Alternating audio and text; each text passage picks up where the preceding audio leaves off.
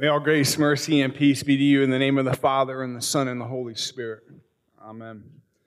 Our epistle lesson today from Hebrews 4 serves as the focus for the sermon this morning. Hiroo Onoda was a Japanese citizen who, at the age of 20, was called into service in the Imperial Japanese Army. He would go on to fight during World War II, and he would fight World War II for 29 years after World War II ended. Perhaps you remember hearing the story when he was finally found. He joined the Army and was trained in guerrilla warfare and intel gathering and whatnot, and his superiors gave him simple orders. I'm sending you to the Philippines, to Lubang Island. You're to go and enlist all the help you can enlist. You're to harass the enemy at all costs. You're to bomb the airfields and close down the harbor should the island become overrun. And it may take you 3 years, 5 years, or longer to see us again. But eventually we'll come back to you. So you're not to do anything. You're not to take your life by your own hand or anything else until we return. And so off to war he went. He got to Lubang Island and started enlisting help from all the Japanese, and they were going about their orders when shortly after he arrived, the Allied soldiers arrived and began to overtake him. All the officers that had promised to help Hiroo decided that they were going to not help him fulfill his orders and fled into the jungles. So the Japanese broke up into cells of 3 to 4 people each, and off they went. Slowly the Allied forces overtook him until it was only Hiroo and his 3 other people that he had with him. But they succeeded. They succeeded for years of harassing people. Finally, one of them ended up deserting. One ended up getting killed in a skirmish. And for 17 years, it was Onoda and just one other person, until the other person died and it was just Onoda himself. About 4 days after the war ended, the Filipinos went to the jungle's edge and yelled up, "Hey, the war's over. You can go home now." The war ended on August 15th, and yet Onoda wouldn't hear it. They even dropped leaflets into the jungle, enlisting the help of a B-29 bomber, with words from General Yamashita that the war had indeed actually ended, surrender. And again, he wouldn't believe it. He, over time, saw all the Filipinos on the island dressed in civilian clothes, and again, Onoda thought it was just some ruse by the Allied forces to get them to surrender. He had the staunch belief that Japan could never, ever lose. And so it went for 29 years, until the early 70s, when the Japanese sent a contingency to go find him. But, after 29 years of hiding, he became a master at it. Nobody could find him. Then in 1974, a Japanese college student decided that he wanted to travel the world and take a break from a rest from all of his studies. And on his bucket list was to find Onoda. He arrived in the Philippines, and shortly after arriving, succeeded where everybody else had failed. Discovered this little cave in the side of the mountain. Went and talked to him, and again, Onoda would not surrender. So this Japanese college student returned to Japan and found Onoda's original commanding officer working in a bookstore. Told the officer what was going on, bought his plane ticket, and sent his commanding officer back to the island, whereupon he discovered Onoda, described to him that the war had ended. And Onoda said he felt like a fool. He felt like a fool that he had heard that the war was over for all these years, and yet he would not pay attention to the message. He could have been back home resting, but he didn't. He kept fighting. And it was only after he came out with his commanding officer and surrendered his sword to the president of the Philippines that he received pardon for his war crimes and returned and entered into rest. This story reminds me that our spiritual conditions can be like that as well. We can hear this story, this good message of God, and fail to receive it, fail to benefit from it. Why? Because we can allow the world to make us restless. We cannot believe what God is wanting to say. The war for our souls has already been won through the works of Christ on the cross.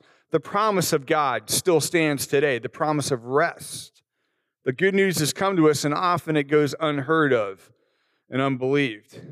Think of the Israelites who had this promise of God, this promise of rest in a land called Canaan, this promise of escape from slavery and sin, with God leading them through the wilderness to this promised land. And yet they had it right there and failed to benefit from it. And a whole generation of Israelites missed out on the promised land.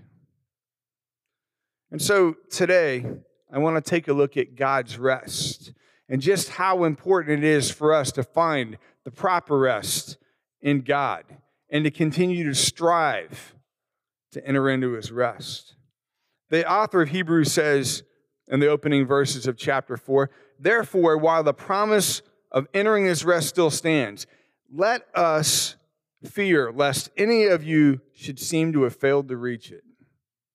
Just like he does in chapter 3, where the author admonishes us to pay much closer attention to the message of God lest we drift away from it. So here, he's telling us that we must pay attention to this message of rest, to find rest in God, lest we don't benefit from it, lest we fall into disobedience and miss out on his rest.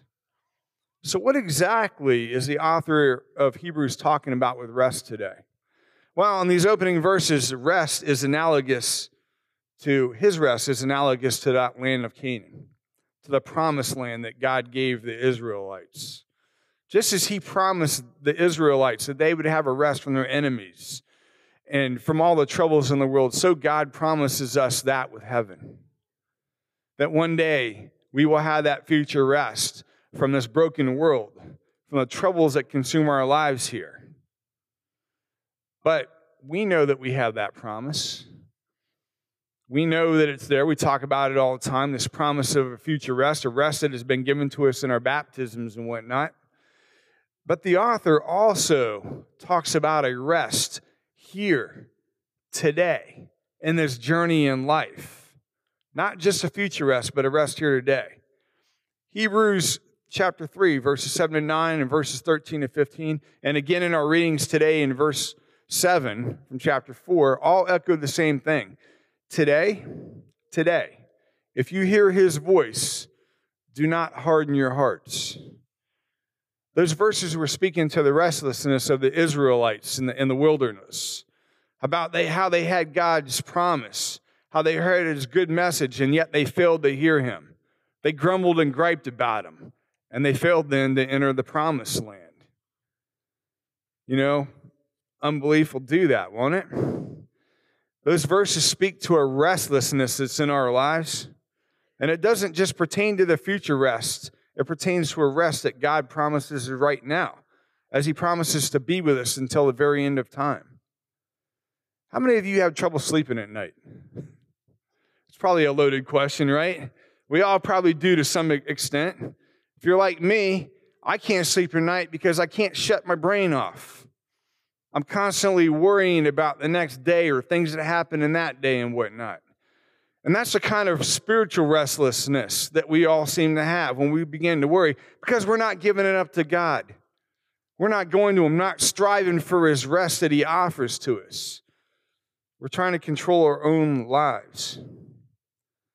Restlessness is something that causes us to stop striving for that future rest. Verses 9 to 10.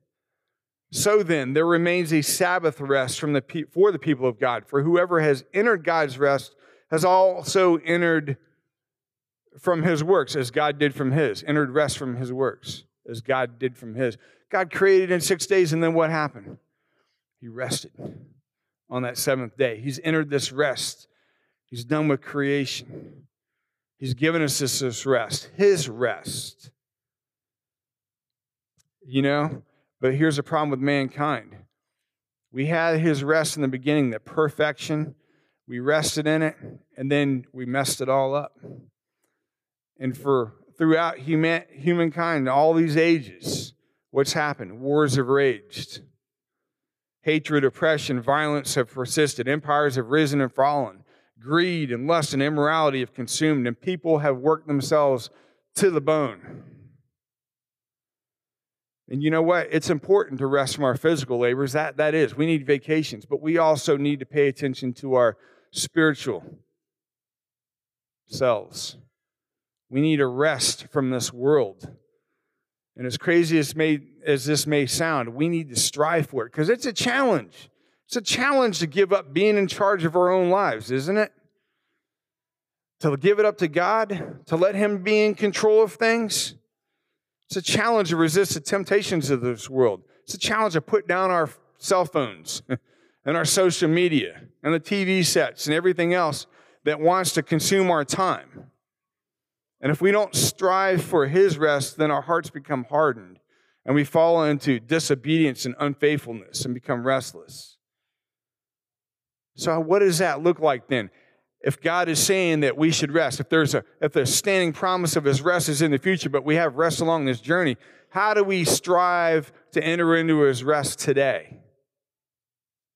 What does His rest look like for us? Well, rest assured, as my grandmother used to say, that God did promise to be with us every step of this journey, that God calls us into His rest in this life by spending time with Him, by being in His Word, by being in worship. He didn't just give us a rest from this world and a future promise of rest in our baptisms. He said, I will be with you to the very end. When He commissioned the 28, sent them out. Or the 72, rather, sorry. And He commissioned His disciples, the 12, and sent them out. You know, I mean, this is what we need to do. It means that we have to prioritize things in our lives. And you know what that means when we prioritize and make time for God? That means we have to give things up. It means we have to make hard decisions. And every one of us is guilty of it. I can tell you that 10 months ago, my life was a mess. My wife can attest to it. Probably still is to some degree today, but I'm a lot better today than I was 10 months ago. I was lost. I didn't know where I was going. I was tired of turning on the news and seeing all this stuff going on. I was tired of just being overworked and everything else. And you know what? It was my own fault. Why? Because I didn't prioritize God. I failed to make time with God. And it wasn't until I got involved in that Roots and Fruits experience that things began to change, because I had to have hard conversations with myself. I had to be in God's Word and let His Word call out to me and convict me and say, hey, you're not finding rest in me. And I can tell you, after that 10 weeks, then I got involved as a leader in it. And 10 more weeks went by. And I'm happy to say that today, that God is a part of my life every single day. It's a routine in my life now. It's built in. I'm a lot happier these days. The challenges are still there. But I have the strength and the peace in God because of spending time with Him and finding rest in Him to deal with those things. And you know what? As busy as I thought I was, when I got involved with Live UCF, I can't hold a candle to those college students. And I'm not saying that jokingly. I mean, I'm really impressed with the schedules that they juggle. I got the president of Live UCF, who's a student athlete, works a full-time job, leads Live UCF, and has a full slate of school and is involved in other campus organizations. I got several of our college kids here today who work multiple jobs, have a full slate of school. And while that's impressive for all the things that they juggle, here's what's more impressive. Then on Wednesday nights, they come to worship. They like being in worship on Wednesday nights. In fact, the very first Wednesday night that I was there with them, one of them came up to me and said, you know, Pastor, you know how nice it is that I can get a break and a rest from my studies and from my work and everything else to be here, to worship and fellowship and be in God's Word? And then not only that, they come back on Thursdays. They take time out of their day when they can. They come back on Thursdays for a Bible study. And then on Sundays, what's even more impressive is they get up and they go out to other area churches to worship. And I'm thinking, they can prioritize God amidst their busyness. Why can't I? Why can't we all? So what does that look like?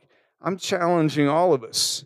How are we going to prioritize God in our daily lives? How are we going to strive to find rest in Him? Because God, rest assured, is waiting for us to give us His rest. He has given us that standing promise of a future rest, but He's also waiting for us to turn to Him today, to rest in Him, to rest in His Word and in sacraments and in worship, to get a break from us all. Because guess what? If we can't find a rest in Him and we're restless, we're less apt to go out and be strengthened to carry out our Christian calling of taking that rest, His good message, into the world so others can have that rest and hope that we have. The recognition of where true rest lies is important for our lives. And I pray that we would continue to strive to enter it.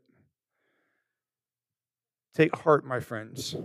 Take heart and rest assured that God's promise of rest still stands today. May we all strive to enter it. And to God be all the glory. Amen.